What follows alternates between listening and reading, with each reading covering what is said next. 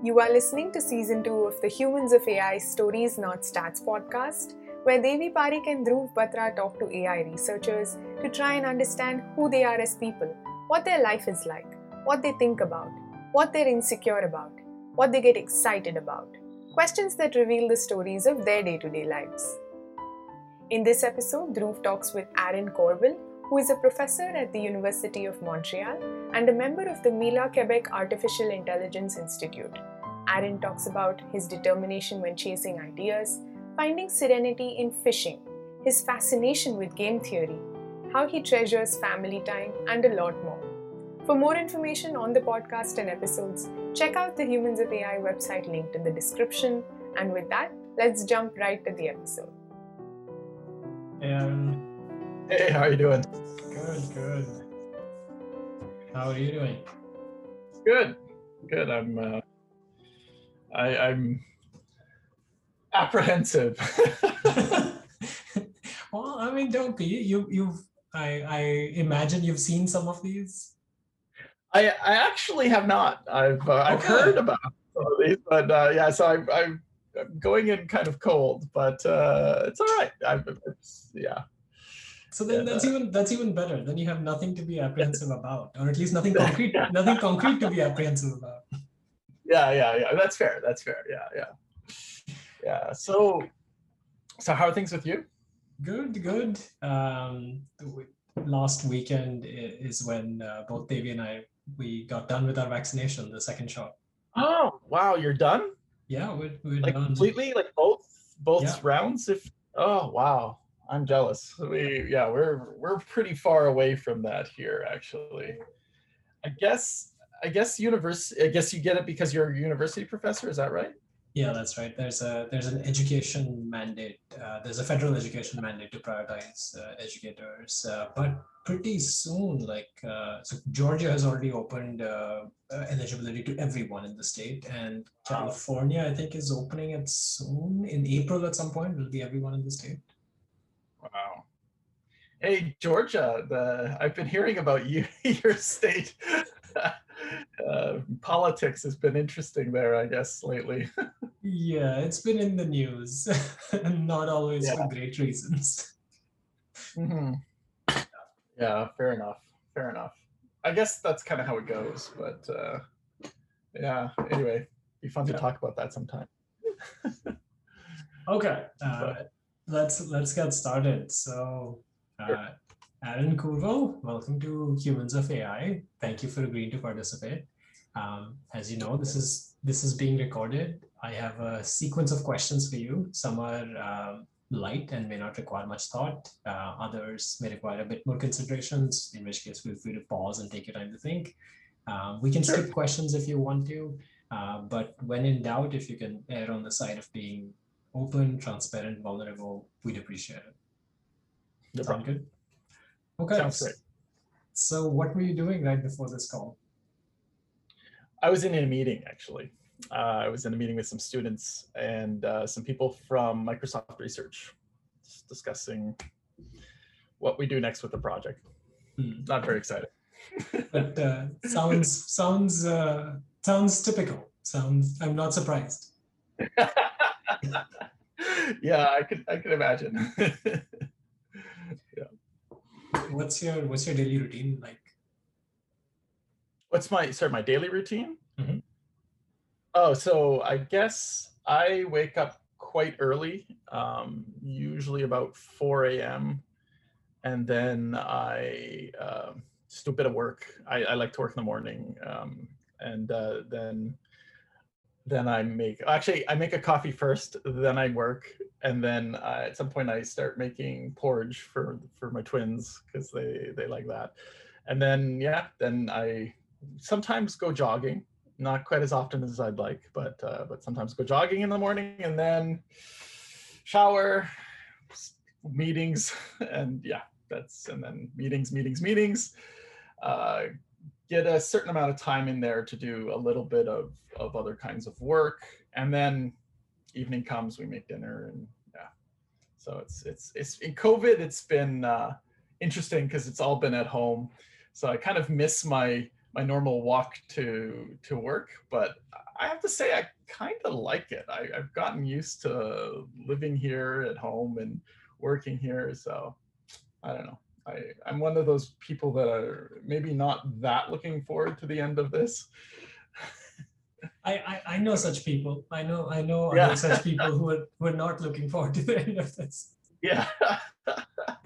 Yeah, it seems like we're talking about this, Joel and I were talking about this, that it's kind of, my personality is very much made for this. I'm not really that very much of a social person. I don't really miss kind of going out to big events and things like that.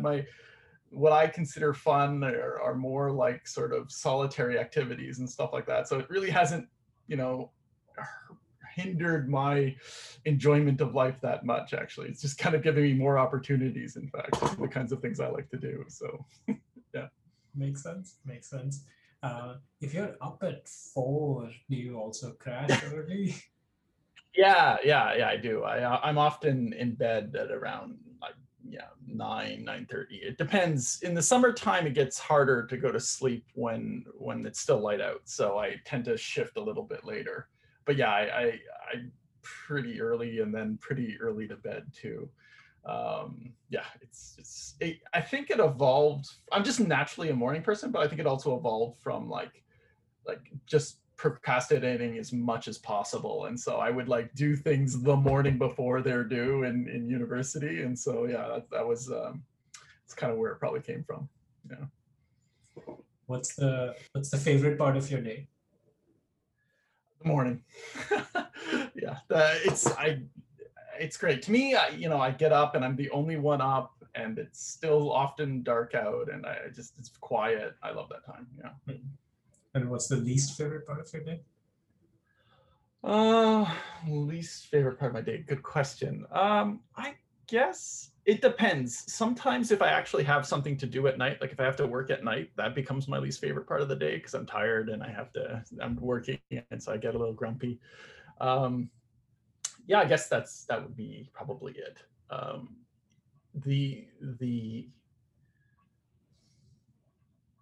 Yeah, I guess the other least favorite part of my day sometimes is if I've got like a day full of meetings, and towards the end of that, like let's say around 3 to 5, that tends to get a little bit long. So that part is tough.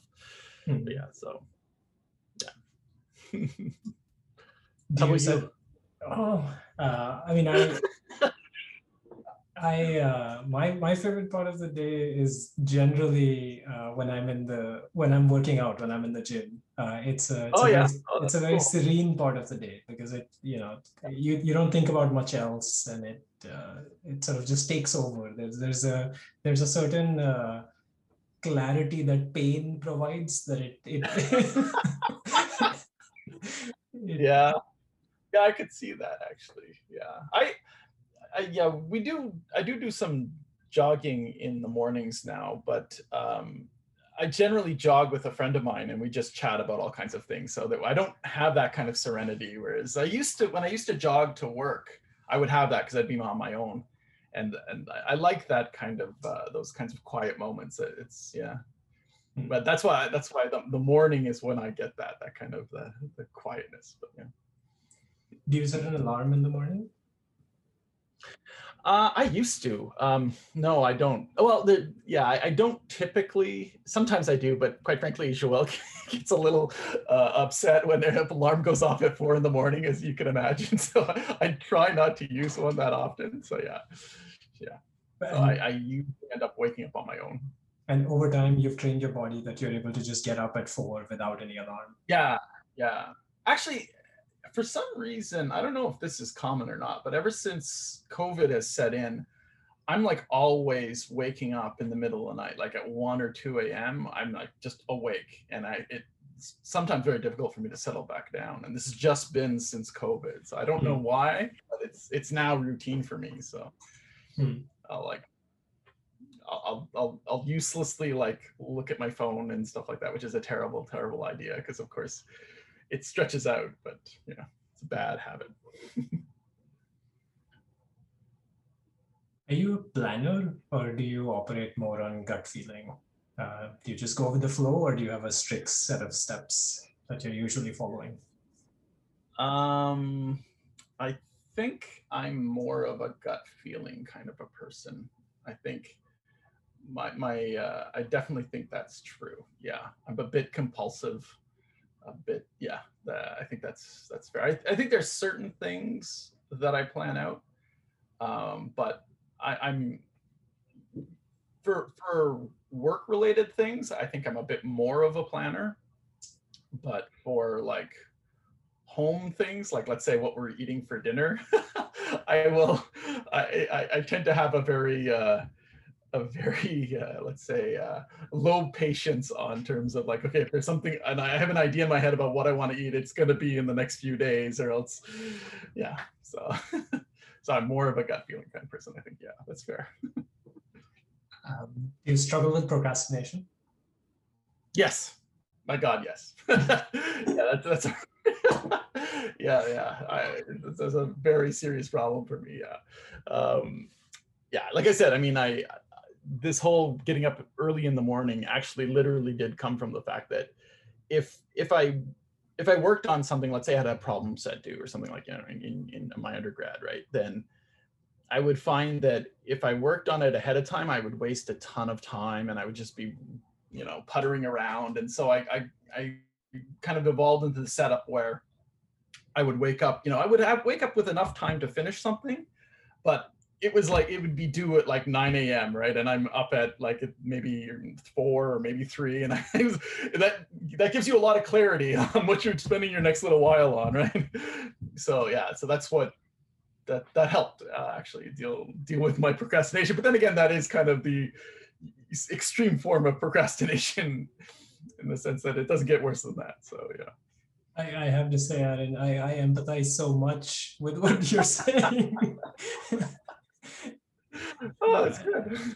I relate so much to these sort of decisions.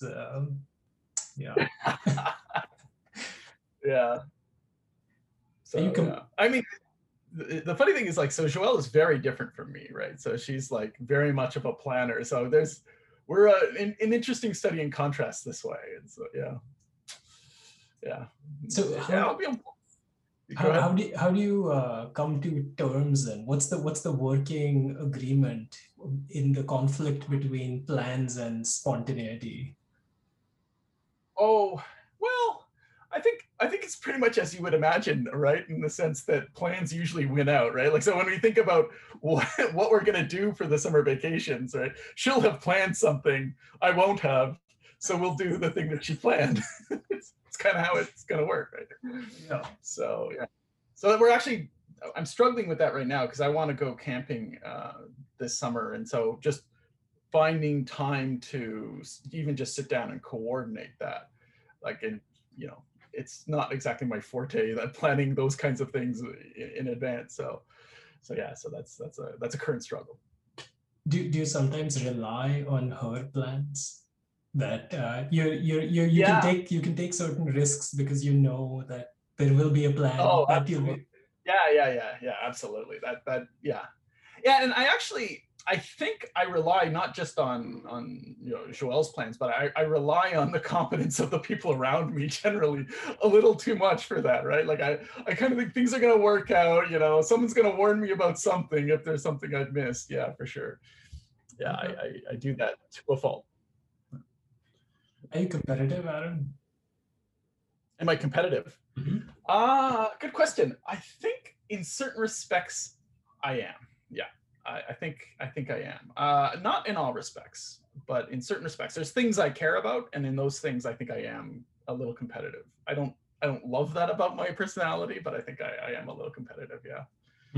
Yeah. For example, I won't, and you know, this is just between you and I and who's ever listening. I refuse now to race my daughter, even at sprinting at this point, because I know she's going to beat me.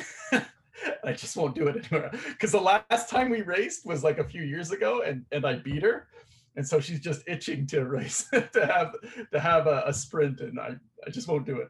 until I feel like I have a competitive advantage, which I think will be a very, very long time, if ever, at this point. Okay. Is there a rejection or a failure that hurt particularly bad? Good question.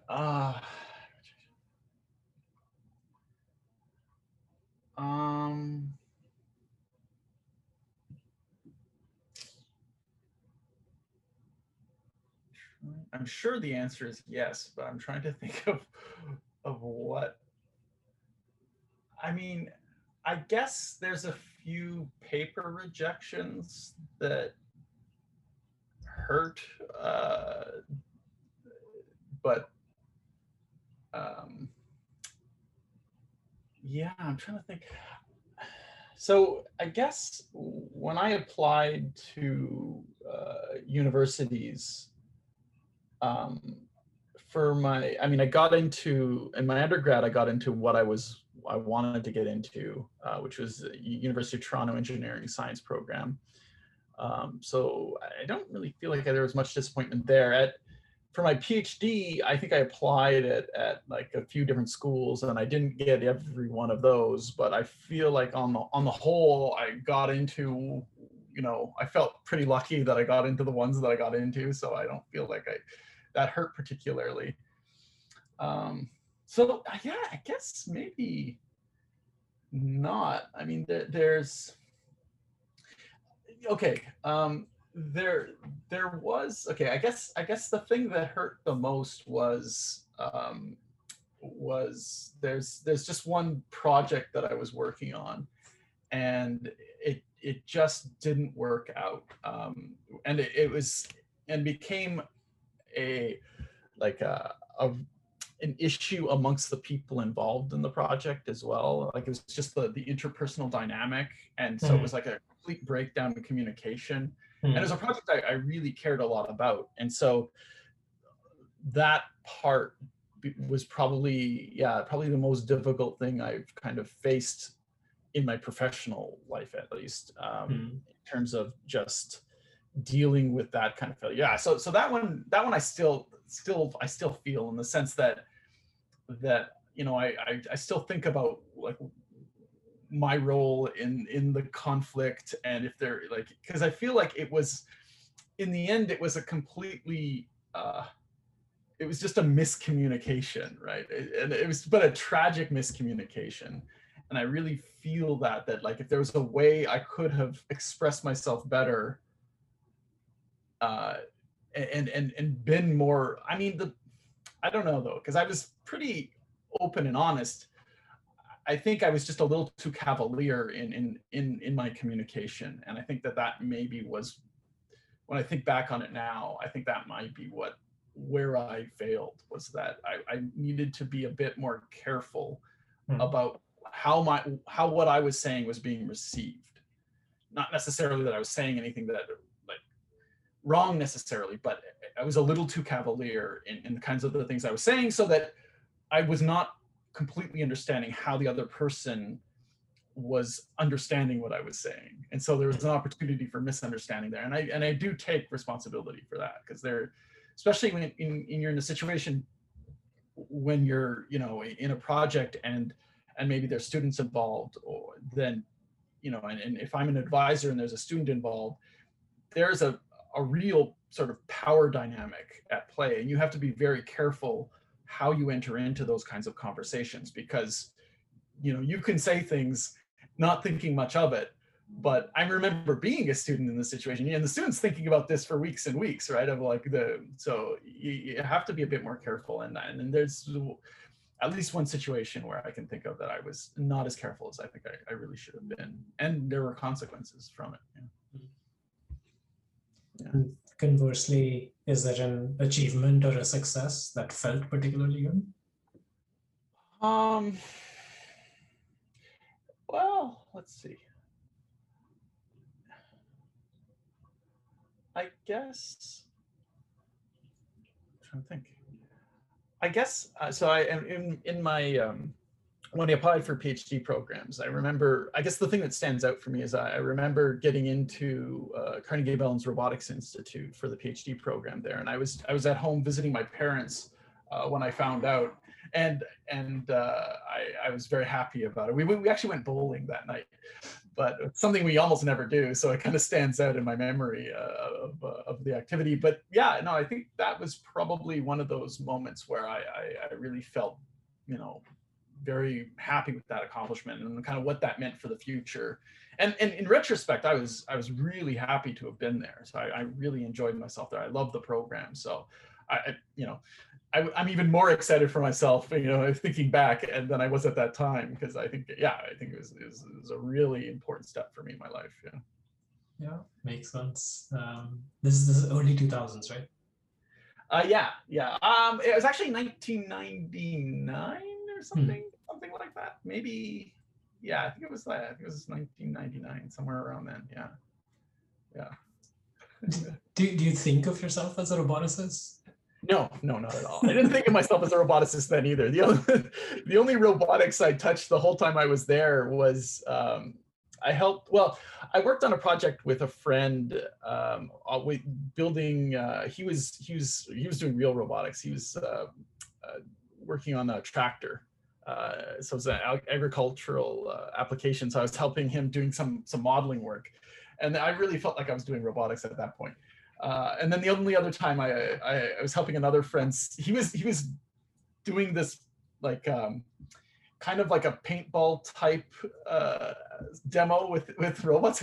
He had these little robots shoot these like little air balls around. So I was helping him set up. So that was my that was the sum total of my robot experience while I was there. I was doing other things, but I still highly recommend the Robotics Institute actually as a place to be educated. Yeah, I think it was fantastic. Yeah. What is one thing that you are worse at than people around you? Oh God, yeah, tons of stuff. I'm a slow reader. I'm a mess. My handwriting's pretty messy. Let's see, how much time you got? Yeah, it sounds like you've thought about this. Yeah, well, I live with these experiences. Like growing up, I was like, there was at some point where I was in a class for gifted children and a class for kids that needed extra help at the same time. This is just kind of how it goes, right? So yeah, I mean, you learn coping mechanisms and stuff like that, and yeah. So reading out loud is terrible. I could never be a broadcaster. Also in terms of math, for some reason I'm bad at like combinatorics.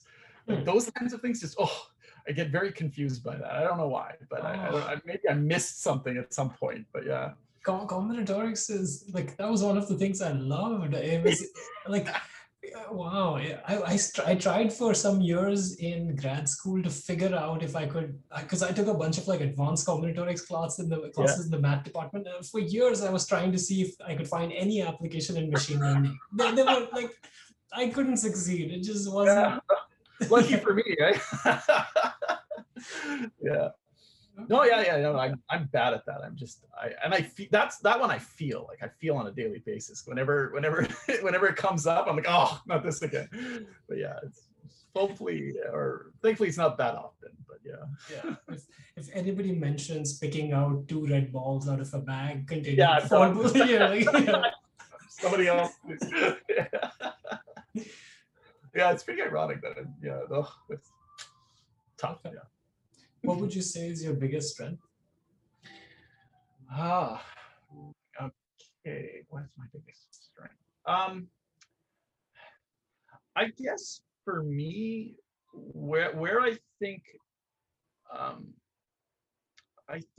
kind of determined, and I think for myself personally, I don't know if this is a strength that is apparent to other people. Like, I don't know if anybody who knows me would argue that's a strength of mine, but I do think that's in my research career, that's really helped me a lot. It's like I've been chasing down kind of ideas and it takes me a while, but like during my PhD, I mentioned I wasn't doing much robotics. What I actually ended up working on was animal learning experiments. And so like classical conditioning, right? This is what I wrote my PhD on, is modeling this kind of thing. And what that meant was that I would be like spending hours going through these old stacks of papers. And like, I was probably in the early 2000s, I was probably the only computer scientist that was still photocopying papers out of like 50-year-old journals and things like that. But I would read like all of these papers of these old experiments, and then I sort of slowly get through to an idea of how to model them. And I love that. That idea of taking a big project like that and kind of synthesizing it slowly into something new. I kind of miss the opportunity to do that kind of thing nowadays, but because it's just a little too fast paced and too superficial at the moment. But yeah, I guess so that I think is probably the thing I would say that I treasure about myself. That's the way I would put it, actually. Yeah. Makes sense. How do you make difficult decisions? Are there certain lines of thinking or frameworks that you go to make difficult decisions? No, I'm not that. That would require being a little more organized. I think I would probably just tend to go with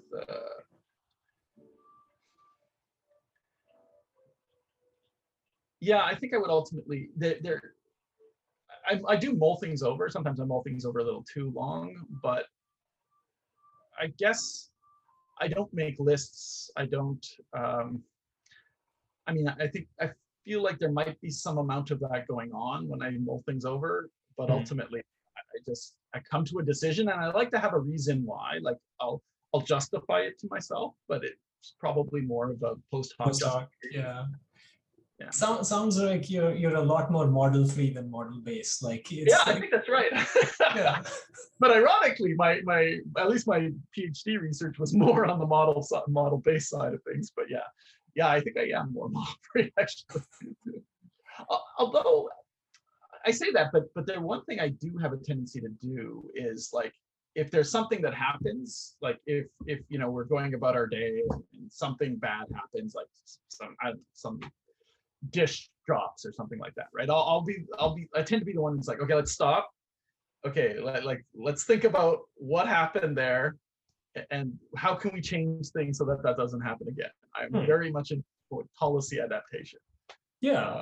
But that doesn't sound in contradiction to model free. There's an element of surprise, there's a moment of pause, there's an opportunity to learn, and so that's right. I'm focused on the policy, not the model. That's true. Yeah, it's a good point. Do you have an internal monologue? Do you talk to yourself? Oh yeah, very much so. And in what language? In English. Yeah, very much. Is that what you mean? Yeah. Are you bilingual? I am, but I'm very well. I am, but I'm like, English is my mother tongue, and I very much think in English. I'm much more comfortable in English than I am in French. I think, that's one of the, so in Montreal, I find like we have lots of friends where around the table we're speaking French. In fact, around our own table often we're speaking French. And with my kids, I don't really experience much of a deficit. For whatever reason, I speak with my kids in French, and that works out fine. Although more and more I'm speaking English with my kids, actually, which it's kind of interesting. And they're the ones that are sort of initiating this now. It's kind of funny because they're all Francophone, and that's their mother tongue. But with friends, I often find that I'm kind of I feel like I'm operating at a lower IQ in French than I am in English, and I feel that I miss those extra IQ points sometimes. Yeah. But it's beyond the phase where you can feel yourself translating. It's not that. Yeah, it's not quite that, but I make lots of mistakes in French. There's lots of things that I make lots of mistakes. I used to, when I would teach in French, I don't teach that much in French anymore because our classes are often mixed between McGill, which is an mainly English language university, and University of Montreal at the grad level. But when I taught undergrad courses, courses. That would at the University of Montreal, that would be in French. And when I started, I would often like begin with a kind of an apology for what I'm about to do to your language. But yeah, no, I mean the students are actually really good about it, right? They're they're there to learn, and they're pretty understanding. So yeah, I've never had any problems with that. But yeah, so very much English though when I'm thinking my own internal monologue. Yeah. And are you a visual thinker? Do you have pictures, diagrams, search Yeah. trees in your head? Yeah, I mean, there's definitely a language dialogue, but I do tend to think visually as well. I think I'm kind of slightly more visual thinker than not, right? So when I'm trying to work something out, right, either in math or I'm trying to build something, like physically trying to build something, I'm often trying to visualize it. Yeah. And you have an easy time translating coordinates and like rotating maps in your head and things like that. Yeah.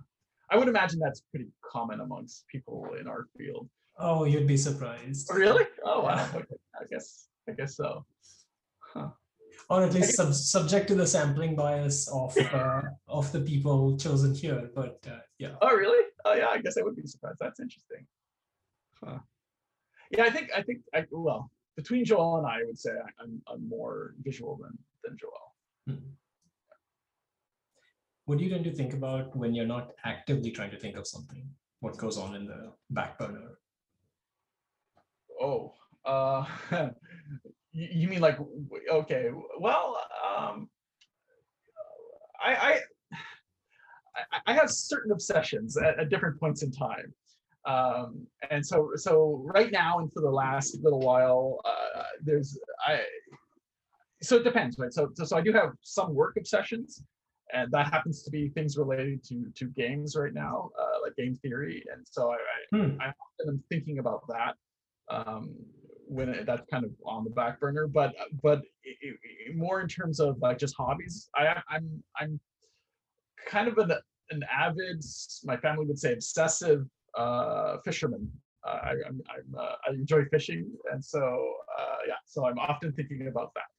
And right now, in particular, because we're sort of in between seasons, I'm often sort of daydreaming about the opening of the season to go fishing. Yeah, and that is actually, by the way, that is where I find my serenity. Like more than just like when you were saying that when you work out. For me, that is the most serene thing. Just being on a river or lake and nobody around and just fishing. That there's something very, very zen about that for me. Interesting. But I imagine that this is the sort of wistful longing type thinking. There's not really a background thread planning your next outing, or is that? Well, sometimes it's wistful longing. Yeah, most of the time, I guess I would say it's that. Sometimes it's not. Like sometimes it's like problem solving. Huh. Like last fall, I was because well, I'll just finish this. Last fall, I had a mission to catch a sturgeon. So sturgeon are these big fish, and in much of the world, they're actually really endangered. But it just happens that around here in the St. Lawrence, they're actually really, really common. So we're actually allowed to catch them. And so yeah, I had a mission of catching a sturgeon, and so it was like not working at all. I was like coming up empty all the time. So I was really starting to have to think about, okay, how my equipment and all. So it's very much a planning thing that was going on. Yeah, but most of the time it's kind of wistful longing. Yeah. Interesting. Imagine sharing with people that in the middle of some meeting when you're lost, like that's what's going on. Yeah, I tend not to share that too much. Although some people know of my particular obsessions, but I don't interrupt with saying, "I've got it." Eureka! Yeah, exactly. Yes. Are you happy with the number of close friends you have? Yes, and I should say the number of close friends I have is quite small. but like I mentioned before, that I'm not a terribly social person actually, and so I'm quite happy with the number of close friends I have actually. Yeah. I don't know. Like, I mean, I like people. I'm not a misogynist, but I don't so strongly feel the need for like social interaction. Yeah. Yeah. What are you insecure about?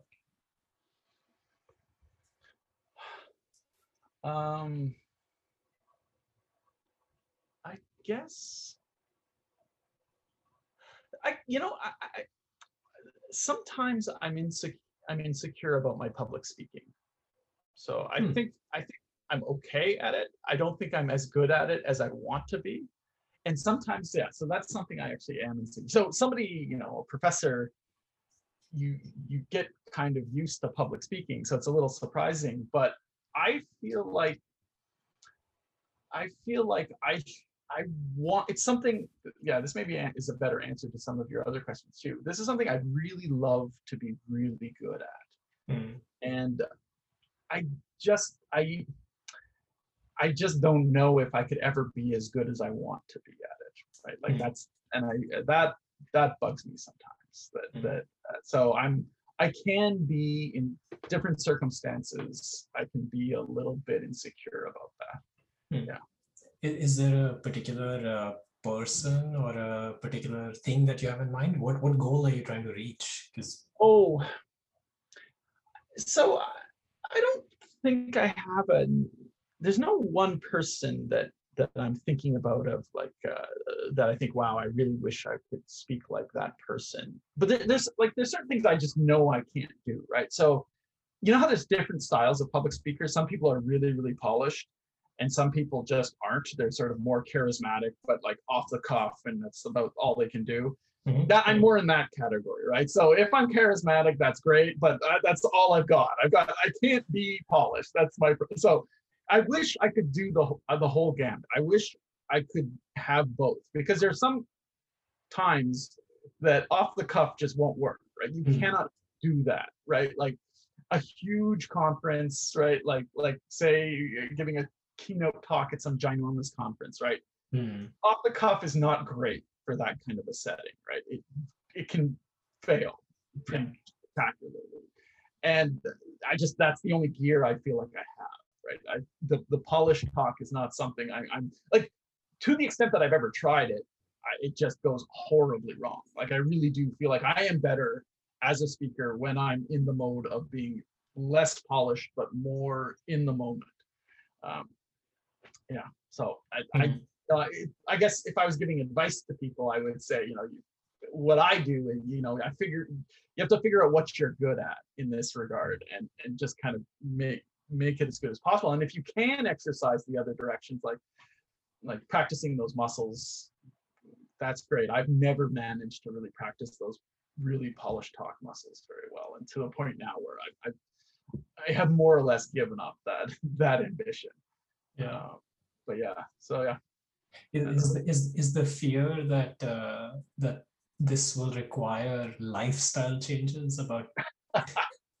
No, I don't.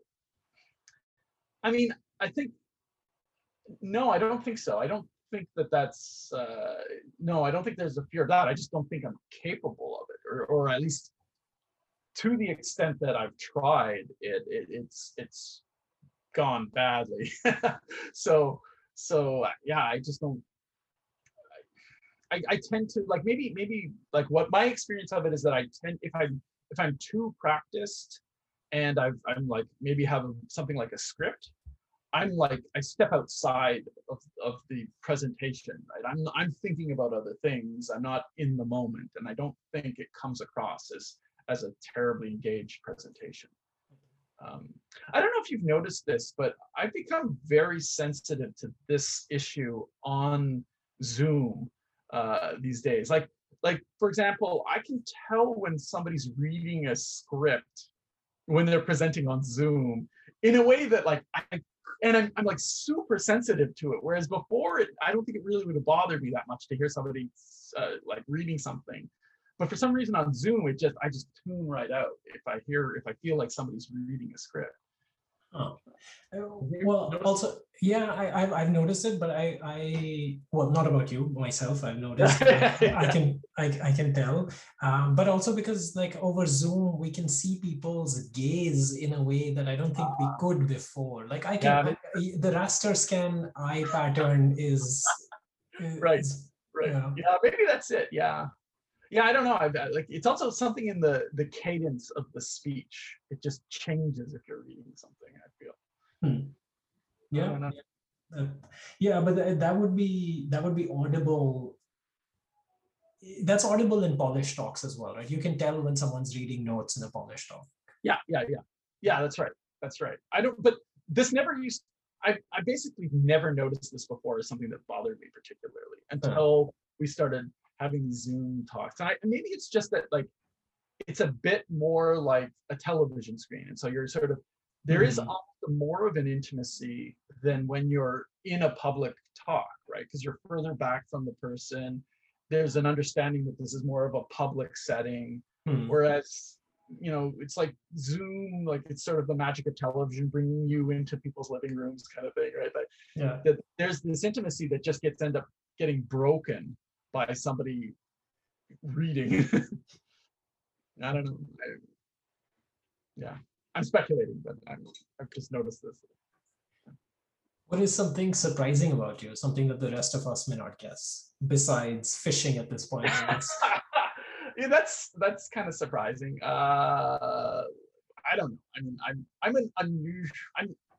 I have unusual hobbies and habits. So there's like, I am fairly obsessive about wine, in the sense that I have a wine collection. It's another hobby of mine. That's not maybe as unusual about fishing. I've right in here is my wine collection. Oh wow, that's a big door. Oh, it's a small wine. It's a small. Okay. It's a door into a closet, basically. Okay. A temperature-controlled closet. But I also happen to have a worm farm in there for my fishing, so that might be surprising and unusual. What else? I do play around with archery a little bit. That's what this is here. Archery. Yeah. I'm not like I'm not. I am let's say like a very much a hobbyist in this regard. Like I just sort of putter around with it. Yeah. Someday I might get more serious, but for now it's just a puttering around thing. And I understand you own a machete. Yes. How'd you hear about that? I actually have to. It's right there. Well, yeah. Yeah. I just happen to have it handy. Why? Not that I always put it around. Okay, that is. Why do you have it so handy? Well, we just happen to be in my, like, this is my workshop. Like, I don't have an office. When we built our house, we didn't design it for COVID. So Joelle takes one of our son's rooms for her office during the day, and I'm just literally in my workshop. So this is just stuff I have in the workshop like that. The bow is just here because there's no place else for it. Yeah. So. Okay. Yeah, I think those are plenty surprising things. And what is something about the world that surprises you?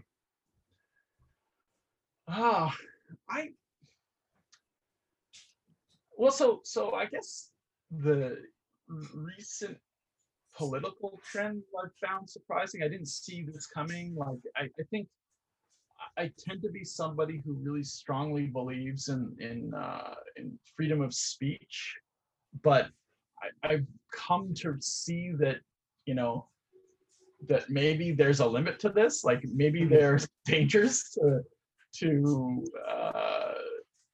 people saying things, and that, I mean, that's always been the case, but that I think has, you know, recent political events has taken me by surprise, that maybe we need to rethink these things as a society. Like I feel like I'm very much a child of the, you know, this liberal Western kind of point of view, and I'm kind of questioning that to a certain extent, that maybe there's limits to that. And yeah, that part has been surprising to me, that I've been thinking along these lines, I guess. Yeah. Hmm. Do you think that's a natural progression of generations, that there's this trend that young people tend to lean a lot more left, and as you grow up, you tend to become a bit more socially conservative, and I wonder if this is. Yeah, I don't know, actually. I feel like I don't feel like I've become more conservative. I don't view this as conservatism necessarily. I feel like I've always been right where I am. I could be wrong about that, but so I don't think so. I mean, I'm in a family where I am probably the most conservative person here, but I'm used to that, actually. I was a bit like that growing up as well. So, but I mean, I'm not a very conservative person. I'm just around people that I would regard as fairly left wing, so, which is fine. But I tend to be more. Let's say I tend to have more, like, let's say, libertarian tendencies, if you like, but not, not in any way, like, let's say, you have to, for a Canadian living in Quebec, living in the plateau, in Montreal, in Quebec, I'm a little bit on that side, but you have to, there's a context. Yeah, there's a context. Yeah. What is something that you strongly suspect but have no proof of? Oh, good question. Can it be technical, or does it? Yeah, no, technical is fine. So I feel like, let's see, how do I even approach this? So I'm mentioning game theories, right? So right now we think about game theory as being an optimization in game theory as sort of agents chasing each other around, or at least this is the challenge to game theory. And I'm kind of I'm wondering, although I don't know if I think strongly suspect is too strong a term for what I feel, is that I'm kind of wondering if there's a way to think about that, stepping outside of that kind of chasing around game, and framing it in a context where you don't see it that way at all. I'm very much inspired by sort of the original GAN formulation, and then the Wasserstein GAN, where you sort of step outside this kind of game dynamic, and you sort of see it as, you've got, like, you can break apart the game dynamic, and you can do this optimization, which you then regularize, and then give a signal to the other agent to train. And I'd love to think that there was that kind of relationship in the context of game theory. So maybe it's worth saying why I care about game theory, because this is more of a high level thing, that I think game theory is a really, really interesting problem, but I'm not, like, this is not an area I'm particularly actively engaged in research. But why I think it's really interesting is that, and the direction of game theory that I think is really interesting is areas where you have a kind of a competitive relationship with other agents, but also a cooperative. Actually, you've done work in this area, a cooperative relationship with other agents, right? I find that dynamic really, really interesting, and one that I think is going to become really important in the world, right? Like, we essentially live in this all the time, right? Where Exactly. where we have, our own objectives, and yet we can which are not the same as everybody else's, yet we can go farther in our own objectives if we learn to cooperate with others. And how we do that is a really interesting problem at every scale, right? Like, this is true of on the international stage between governments, and this is true of individuals, and just trying to get to work, right, in traffic, right? This is true at every scale. And I'm fascinated by that dynamic, and that in game theory, unless you're clever, the answer is usually bad news, right? You fall into defect in an iterated prisoner's dilemma, right? Whereas, are there strategies that allow us to robustly get out of that? And of course, there are some, but that space I think is really, really interesting. Just from a human progress point of view, I think this is one of the places where maybe AI has something interesting to offer. I hope so, because the search for positive sum games of sufficiently long horizon in the middle of what seems like just a zero-sum competition feels tremendous value. Like isn't that how we derive any sort of meaning to civilization, by just like, at least in locally temporally bounded regions, coming up with positive sum games? Let's just cooperate because it helps everybody. Yeah, exactly. So coming up with algorithms that step outside of that dynamic would be amazing. But I'm most interested in cases where we're not necessarily like there are approaches, and I think these are great, but personally I'm not that interested in approaches that essentially change the nature of the game, right? Where you're saying, okay, well now I'm just going to declare these two two agents as a member of a team, for example, right? That you can do that, but this is a case where I'm really interested in algorithms in the context of a game structure where we're not changing the rules necessarily. Yeah. I hope you find something interesting. Me too. Well, I hope we find things. Yes. Yeah. How do you imagine your retirement? Oh, that's easy. I mean, I don't think I will necessarily retire. I think I'll be kind of putting around in this space for as long as I can.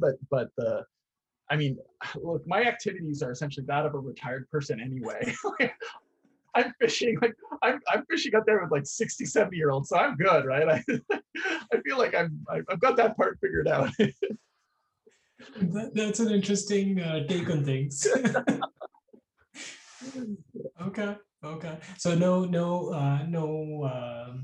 significant changes of like moving to a certain part of the country or the world.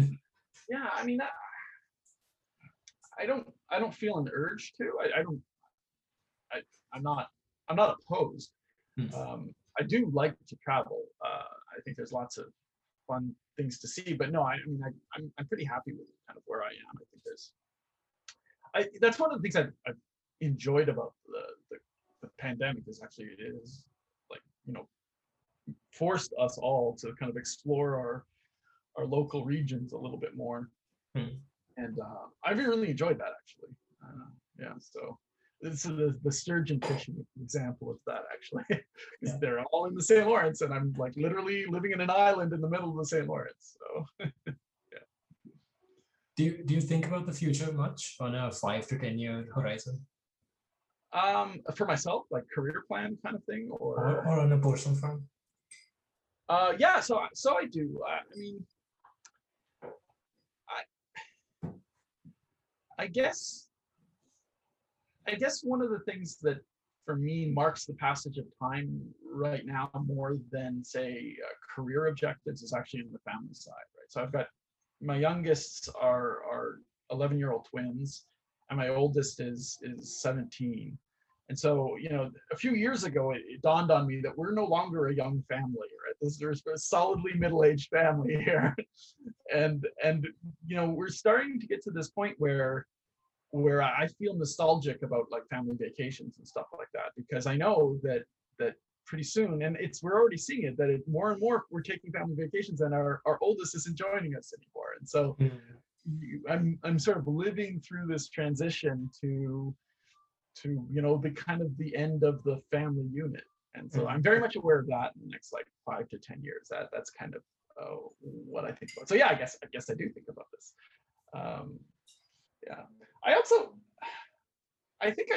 don't know. I get the impression, I think, in inordinate amount of time about like the future of humanity, but like way, way distant future of humanity. Like it troubles me that we might not be around to survive the death of our son, for example, which is something I don't think I should spend a lot of time worrying about, but I can't help it. It actually does trouble me.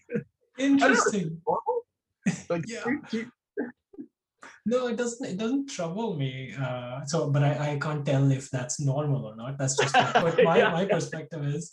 It does trouble me that we may be living too early in a technological age. That like there's like, imagine living before cars or electricity, or like, there's a whole bunch of interesting stuff that exists right after you, and you're like, but I don't know.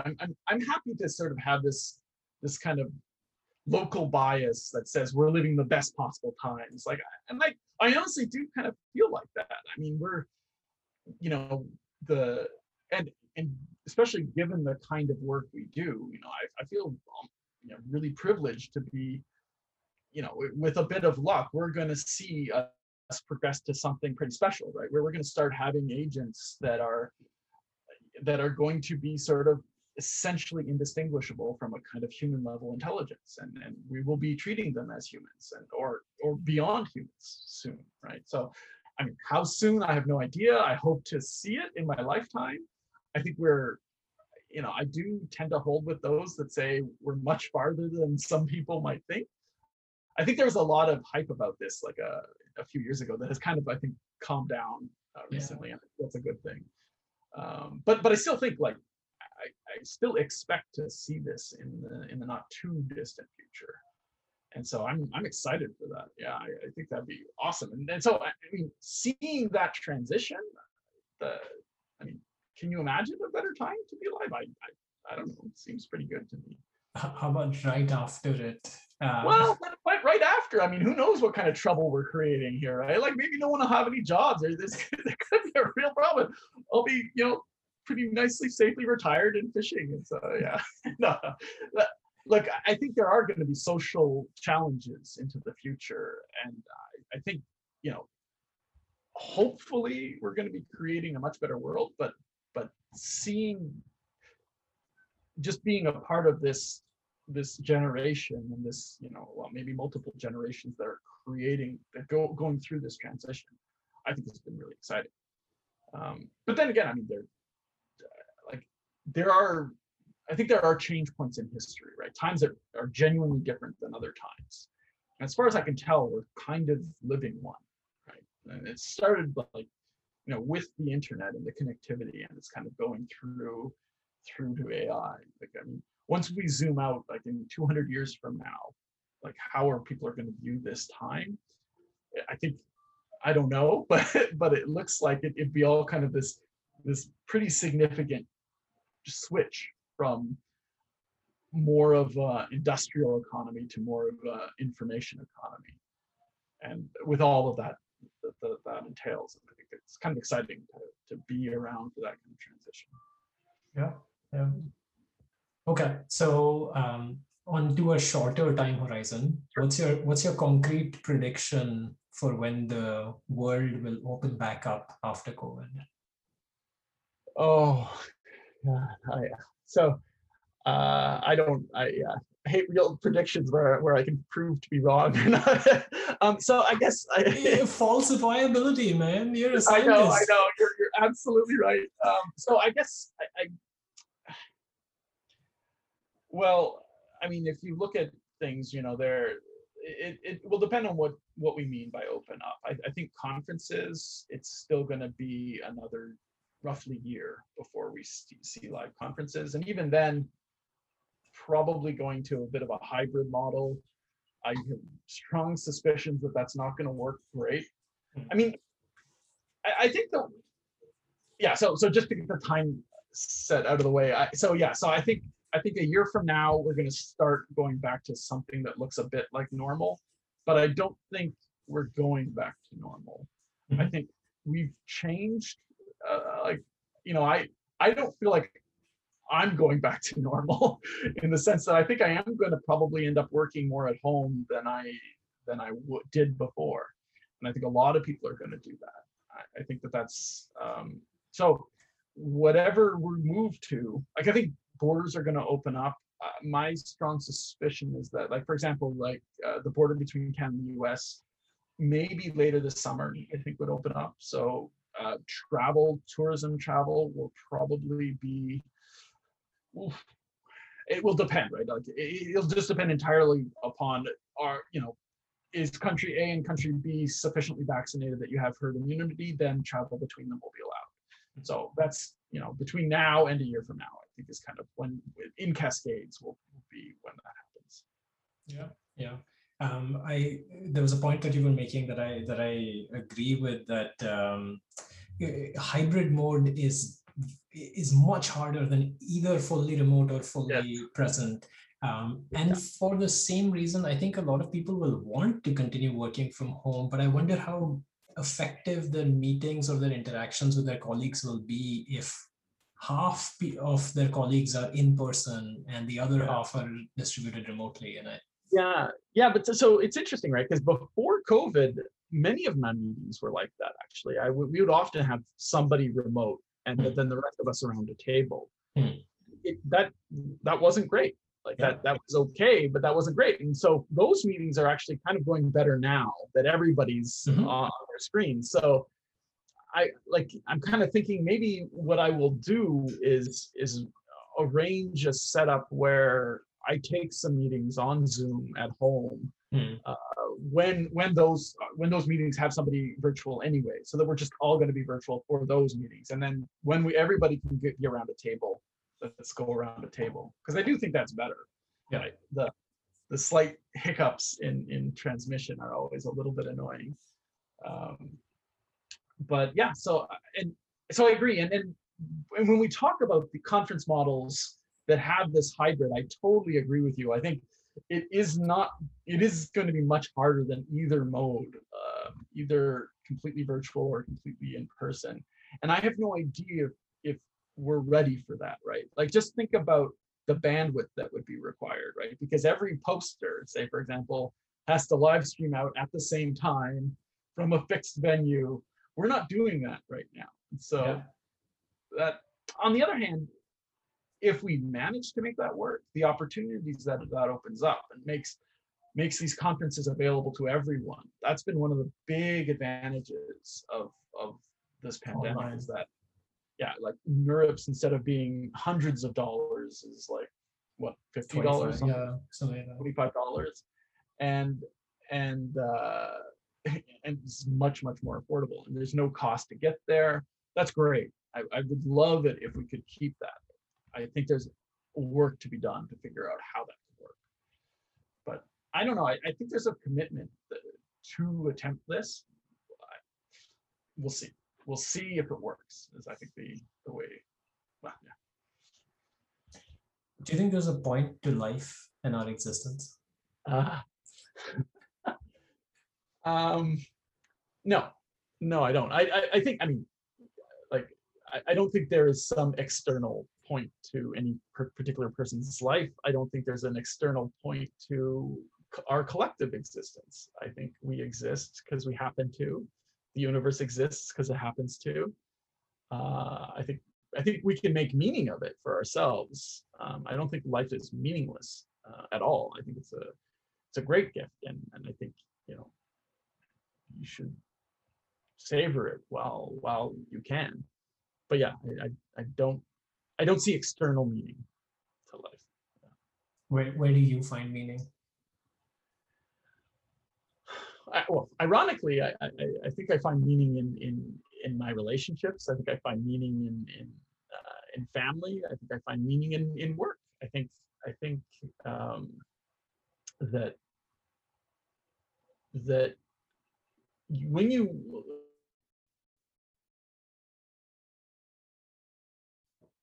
exist forever. Oh, no, it's fine. I can hear you. Great. You create anything, right? You create a blog or a paper or anything, a piece of software, anything you want, a piece of art, right? This is an artifact that exists forever, and I think there is meaning in that. I think whoever else uses that artifact is there's meaning in that transfer there, and in relationships with people, right? I mean, I still treasure my childhood experiences with my grandfather who died when I was quite young. It's a pretty common thing, but there's, when I think about meaning in his life, I think of the his impact that he had on me and the values he transmitted in me. I think there's a tremendous amount of meaning in that. Yeah, just it's not external, right? It's our own story that we tell ourselves and you know, radiate to other people. And that's okay, right? Does that bother you? Not at all. Yeah, no, I find that's not at all, actually. Yeah, that I'm not even sure why it would bother me. Like I don't understand why, like that. Yeah, I just don't feel that kind of angst. I mean, I don't feel angst about free will not existing. Like I'm okay with that. That is what it is, right? So like, yeah, we can have another conversation about that. Sorry to sneak that in at the last minute there. Yeah, that's a heavy one you just dropped in there. Okay, on to perhaps more philosophical things. Pineapple topping on pizza, yummy. That is an emotional conversation in my family. My kids are big fans. I used to be very much against it, but actually at the Robotics Institute in Pittsburgh, they had these pizza lunches. I guess I forget what day it was, but it was one day a week. We'd have this machine learning lunch, and it was ML lunch. I remember ML lunch. Yeah, and they had I got to love the ham and pineapple pizza that they had there. I don't know why, but that's the one I always took. So I learned to appreciate it there, but for the most part, I'm mostly against it, I would say. At this point, I figure I have better options than that. Yeah. Oh. All right. Okay. How do you capture and keep track of ideas? Oh, that is a good question. That is one of the things that I will occasionally write down, because I find I sometimes will have ideas out there and then I will lose them.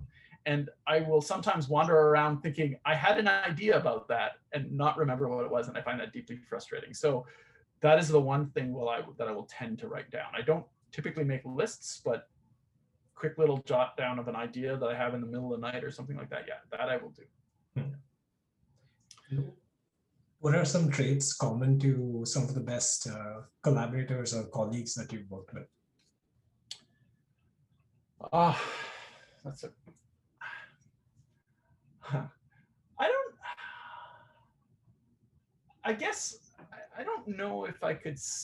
don't know if I see it as a trait in common. What I find is that I will get to a certain point, often with students. I love working with students. That's one of the reasons why I love my job, is because it allows me to work with students. And the things I like about students, okay, so this is what a trait in common that I love working with students is that they are sometimes super naive about what works and what doesn't work.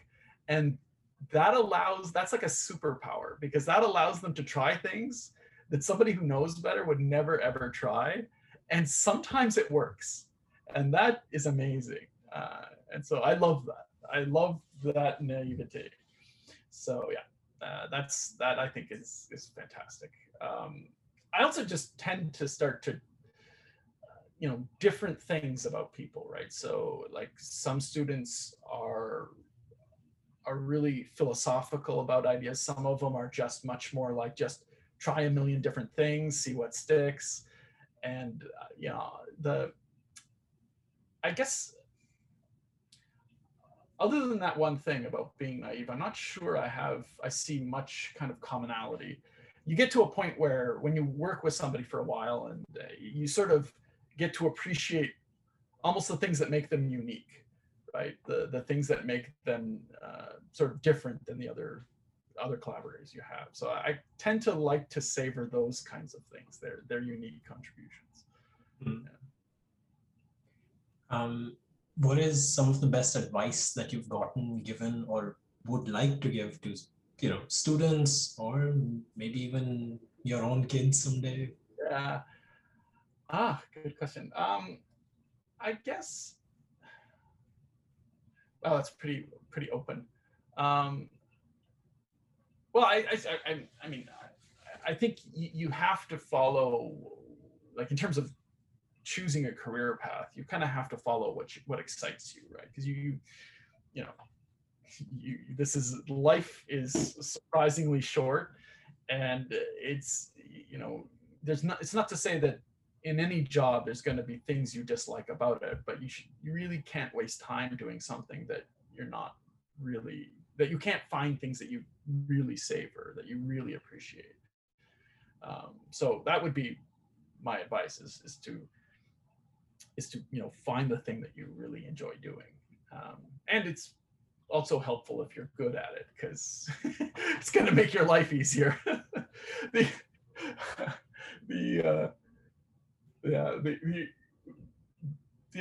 There was this guy that